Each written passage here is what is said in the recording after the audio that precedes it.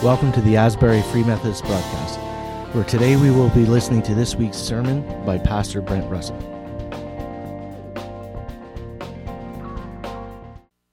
You have your Bible, smartphone, or tablet and want to follow along. We're looking at that passage in John chapter 17, and we're going to take a look at verses 9. We're actually going to go right to verse 15. Protect them by the power of your name. Jesus is praying for protection on his disciples. You know, we live in a country that's obsessed with safety. You see warning cups on coffee. Coffee's hot. Duh. You know, I was looking. There's actually a label on a chainsaw. Handle the right end. Right? You would think that they would get it. Well, you know, we're talking about Cuba this morning, so I thought I'd point this out. Here's one thing I found out about the country is that they're obsessed with security, but not so much with safety. The government is all about security. Even people's homes are about security. Take a look at these pictures here. So this first picture that's actually the church in Pinar del Rio. Not a great picture, sorry about this, guys, but it's, you have bars in the bottom, and it's up and top. Let's see the next picture. You can see up and top, that little indented there, that's where the church meets. So, you know, that's where the men and the women, the boys and the girls, they come to church there. Of course, you know, that's the front doors of the church. So you step out the front doors, and if there's no guardrail, you can just walk off the end and fall right out the end of the church, right? Well, you know, can you imagine going at the end of our church and just, it's a story up and no guardrail? It's not going to happen. But that is life in Cuba. Well, today we're going to focus in on Jesus' protection of us. Even though we do our best to make this a safe world, we intuitively know that it's not safe. You know, a bad diagnosis can come out of the blue. Car accidents happen. Even slipping on the ice can happen. But it's not all about physical safety, right? Emotional safety is even a bigger issue. At the basis of most of our anxiety is the fear for our safety. Am I going to have enough money? Am I going to be appreciated or wanted? What if something happens to my significant other? Maybe you're familiar with the 3 a.m. hamster wheel dynamic that goes on in the middle of the night in your head as your brain spins and spins and spins. Well, it was the last night of Jesus' life on earth. He had eaten a meal with his disciples, and now he's praying for them. They can obviously hear this prayer, and it's recorded.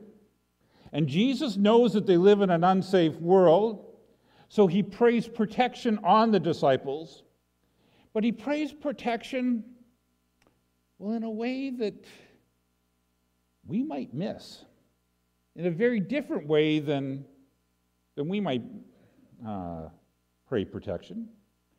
I don't know about you, but often when we embark on a long journey, we will stop and pray and say, God, protect us in our travels.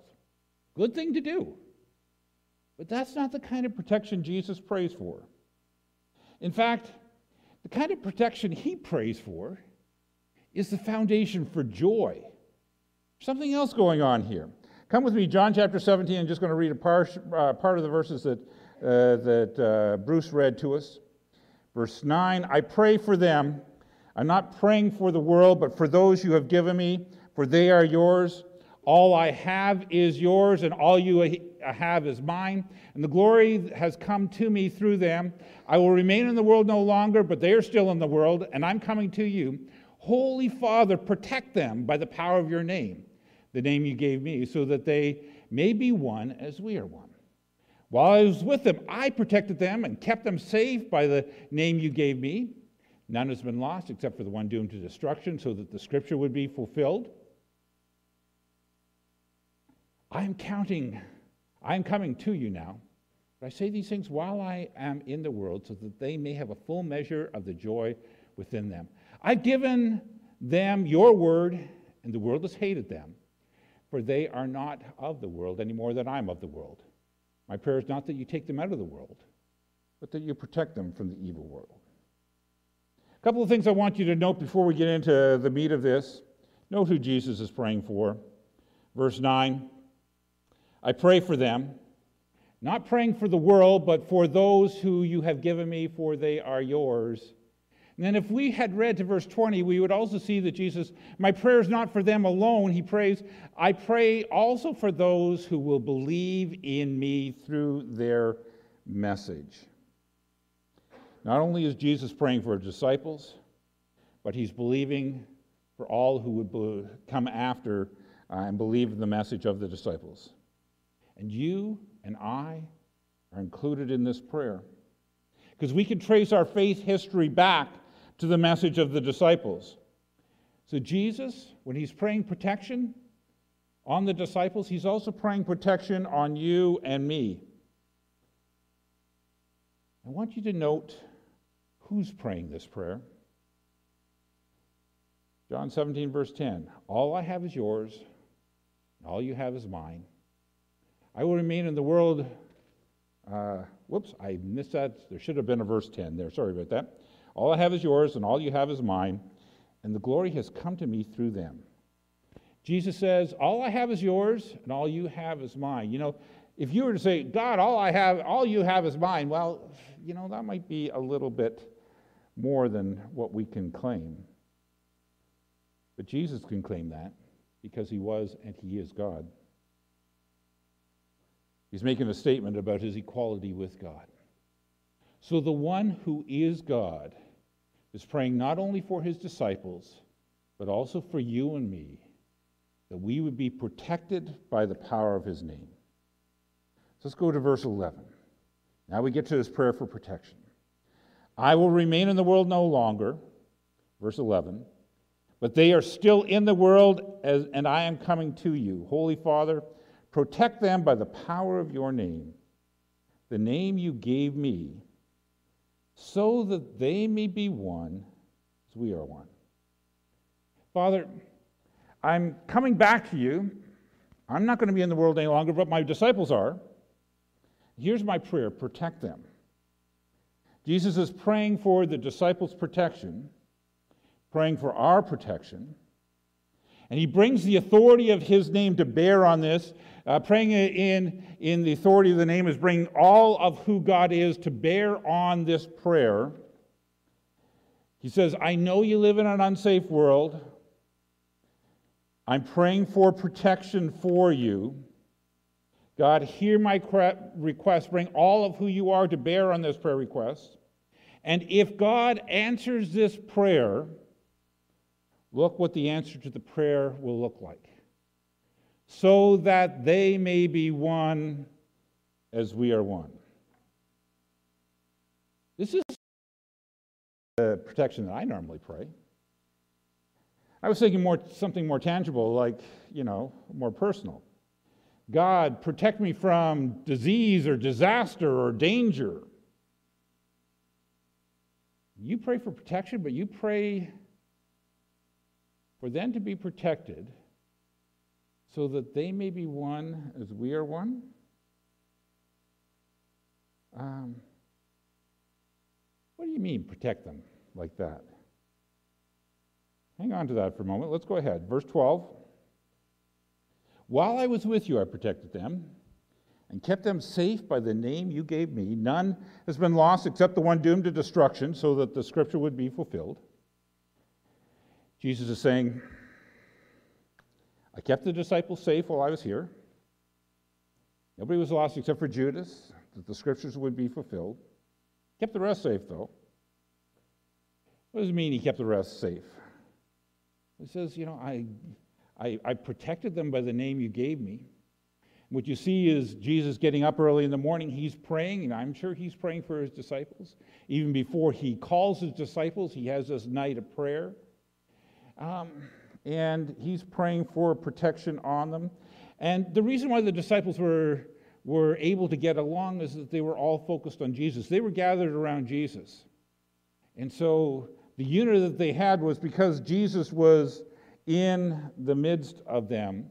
Sometimes the disciples would have this display of pride or fear, but he protected them by saying, wait a second, don't go that way. He would teach them God's ways. Sometimes he would rebuke them. Sometimes he would encourage them. He protected them. He protected them from the temptation of wanting to quit. They were protected because Jesus was at the center of the group. Now he's saying, God, Father, I'm leaving the world. Protect them. I'm leaving the earth. Protect them so that they can be one, so that they can be unified, so that they can be one just as you and I are one. I will remain in the world no longer, verse 11, but they are still in the world. I'm coming to you, Holy Father. Protect them by the power of your name, the name you gave me, so that they may be one as we are one. Jesus is paying protections, and here's what I want you to know. The biggest threat to your soul is that your soul would cause you to be estranged, that the things in your soul would cause you to be estranged from your brothers and sisters in Christ. Not self-evident, so let me draw it out for you here. The disciples, as you know, were a hodgepodge of people. They were a mix of different social classes, different temperaments, different philosophies, and they were all able to deal with each other for 3 years on the road. Nothing like a road trip to test your unity, right? So you have John and Andrew, they're kind of on the cutting edge of the religious people. You know, they were disciples of John the Baptist before they were disciples of Jesus. Matthew, he was a tax collector. He was hated by everyone because, well, he was a collaborator with Rome. Peter, he was impetuous, speak your mind kind of person. He was the kind of guy you either loved or you hated. And then, you know, one of Jesus' disciples was a zealot. He had a political view that was a little different from everybody else. He wanted to overthrow the Roman government and wanted to cause a war to do it. The disciples had different views on politics. And yet Jesus called them together, and in this mix of people, Jesus, while he was on earth, was able to maintain unity. And one of the things you can get from this, by the way, is that unity does not mean conformity. Unity and conformity are not the same thing. Where there's unity, you don't need conformity. And where you find everybody must conform, my guess is that there's no real heartfelt unity. When you see churches that put out cookie-cutter Christians, you'll likely find churches that aren't that unified in spirit. But the possibility of disunity was what Jesus spent a lot of times praying about. And that is what he's praying for protection from. If his prayer for protection is answered, they're going to be one as he is one. So he's praying for protection from disunity. Disunity that comes out of pride or hatred or jealousy or selfish ambition or envy or forcing people to take sides or unforgiveness. Paul says the acts of the sinful nature are obvious. Look at how many of them have to deal with other people. Galatians chapter 5, verse 19. Acts of the flesh are obvious: sexual immorality, impurity, debauchery, idolatry, witchcraft. Well, look at the community sins. Hatred, discord, jealousy, fits of rage, selfish ambition, dissensions, factions, envy, drunkenness, orgies, and the like. I warn you that, as I did before, that those who live like this will not inherit the kingdom of God. Jesus is praying protection. If they are protected, they will be one in spirit. Jesus prays for his disciples, and he prays for you and me because he knows that the biggest threat to your spiritual life, the biggest threat to your soul, is that which is in your soul that will cause you to be estranged from your brother and your sister in Christ. There's another reason he prays that. I'm coming to you now, but I say these things while I'm still with you, so that they may have a full measure of my joy within them. I say these things while I'm with you so that you may have a full measure of joy within you. The result of being protected is that we will have unity. Will not indulge in the things that cause disunity. Will not allow things like unforgiveness and jealousy and envy and selfish ambition to take root in our soul. But more than that, he's prayed for our protection so that we may have a full measure of his joy within us. Let me put it another way. Things like pride, jealousy, envy, things like that cause us to be disunified are the same things that steal your joy. When Jesus talks about joy, he's talking about not just being happy, nice sunny day, it's nice to be happy. He's talking about a deep sense of well-being at the core of your soul. It's not dependent on the circumstances around you, but you know that at the core of your being, it's well with my soul.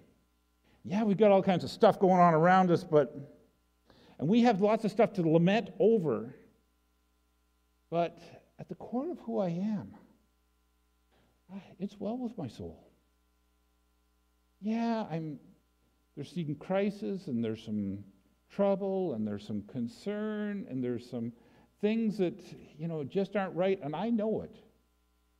But they're not shaking the core of my being. It's good with my soul. It's good.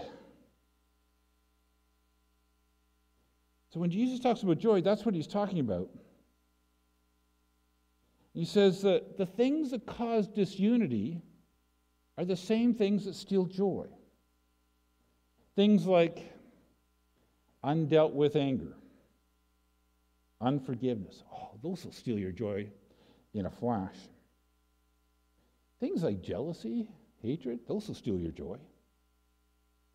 Things like unhealthy pride. There's a good kind of pride, but unhealthy pride, that'll steal your joy. And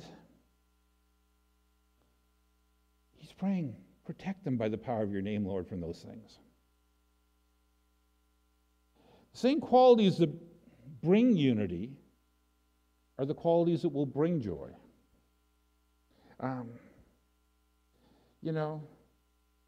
In the previous chapter of John, Jesus said, "A new commandment I give to you, love one another." Love one another. When he's praying for protection and unity, he's praying for protection of their love for each other and grace towards each other. If you want more joy in your life, look at your attitude towards people. Look at your attitude towards the ones who are closest to you and your brothers and sisters in Christ. Are you harboring pride or unforgiveness or envy? Or are you full of love and grace towards them?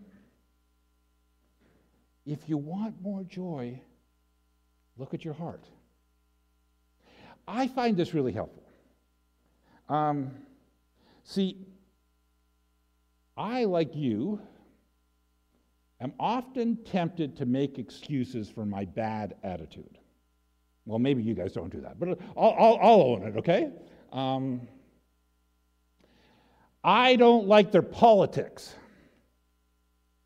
Well, Jesus had a zealot there.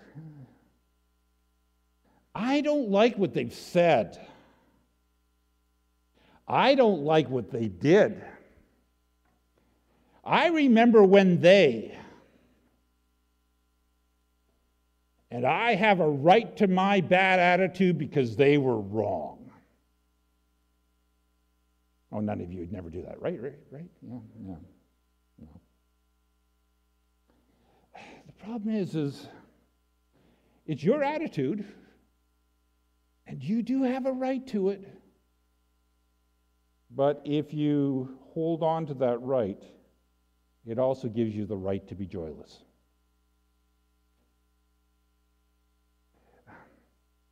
And maybe you were wronged. There's a lot of evil that happens in this world. Sometimes you need to go to the person and work it out. Sometimes you need to go to a counselor or to somebody who can pray with you through the issues and work it out. Sometimes you need to forgive, and depending on the size of the offense, forgiveness does not come easy. But if you want joy, then these are the things that will steal your joy. Someone once said that holding unforgiveness in your heart is like drinking poison and hoping the other person dies, right? Well, it's certainly holding unforgiveness or pride or envy or jealousy in your heart is like drinking poison to your joy. That's what it is. Verse 13, I'm coming to you now, but I say these things while I'm still with you in the world, so that they may have a full measure of my joy within them. I have given them your word, and the world has hated them, for they are not of the world any more than I am of the world. My prayer is not that you would take them out of the world, but that you will protect them from the evil one. Jesus said, I gave my disciples your word, and now they're not a part of the world, and the world hates them. Tradition says that all the disciples, except for John, were martyred for their faith. They were hated because they followed Jesus. Jesus knew that would happen. So what does he pray? Not that they would be taken out of the world, not that they would be delivered from hatred, not that they wouldn't have any trouble. He prays, Father, protect them from the evil one. When you're hated and persecuted, it's harder to keep your soul whole. Not only that, but the evil one, Satan, is an opportunist, and he wants to capitalize on anything negative directed towards you. He wants to capitalize on the hatred, on the mean words, on the hurtful things said. But Jesus is praying that we would be protected even from that. Just because you're hated does not mean you need to hate in return. Just because you are rejected does not mean you need to reject in return. The quality that can bring you joy are yours because the power of Jesus is working in you, even when you face persecution, even when you're wronged, even when people do stuff against you. Many times Satan will try to capitalize on those circumstances, and he'll foster things that would steal our joy, our pride, or he'll nurture a hurt, or our unforgiveness, or our self-pity. Jesus is praying that we'd have protection from all those kind of things so that we can have joy. I find that helpful because one of my desires, and one of the prayer requests I pray for myself regularly, is that I would have joy, that I would have more joy. And we all want more joy, but sometimes God comes along and says, wait a second, I'm glad you're praying for joy. That's one of the fruit of the Spirit. That's one of my byproducts. But you know why it's a byproduct? Because I'm dealing with your heart by my Spirit. I'm helping you deal with the hatred and the pride and the unforgiveness. I find it helpful because Jesus is praying against the attitudes that I would naturally adopt when you run into trouble with people. Jesus is praying for you as well. And he's praying for protection from Satan. But it's not, God, would you give us protection as we make this drive to Toronto? Although that's a great prayer. It's, God, would you protect me from attitudes that would, on my part, cause disunity within the body, disunity in relationships? Would you protect me for the things that Satan would try to use and capitalize, and so that I would, hate those who hate me, and that I would resent those who are mean to me? God, would you protect them from all of that? I'm praying this, and if my prayer is answered, what we're going to see is unity, and what we're going to see is joy. I'm saying this to you now, so your joy might be in them, and be full. I think this morning, God would like to give us all a little bit more joy. Are there things going on in your heart that you need to deal with? The Spirit shows those things up. Deal with them. Let's pray. Thank you for your word, Lord. It is profound. Thank you more, Lord, for your prayer, because you weren't just praying for your disciples, you were praying for us. And so, Lord, I would pray as well. Lord, for us at Asbury, protect us by the power of your name so that we may be one, even as you and the Father are one. Lord, protect us by the power of your name from Satan, and protect us by the power of your name so that, your joy might be within us, and that our joy might be made full. I ask for your protection in Jesus' name. Amen.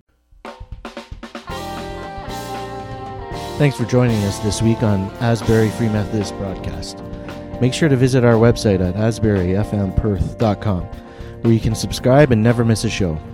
If you'd like this broadcast, you might want to check out our Facebook page, Asbury Free Methodist Church. Until next week, take care and God bless.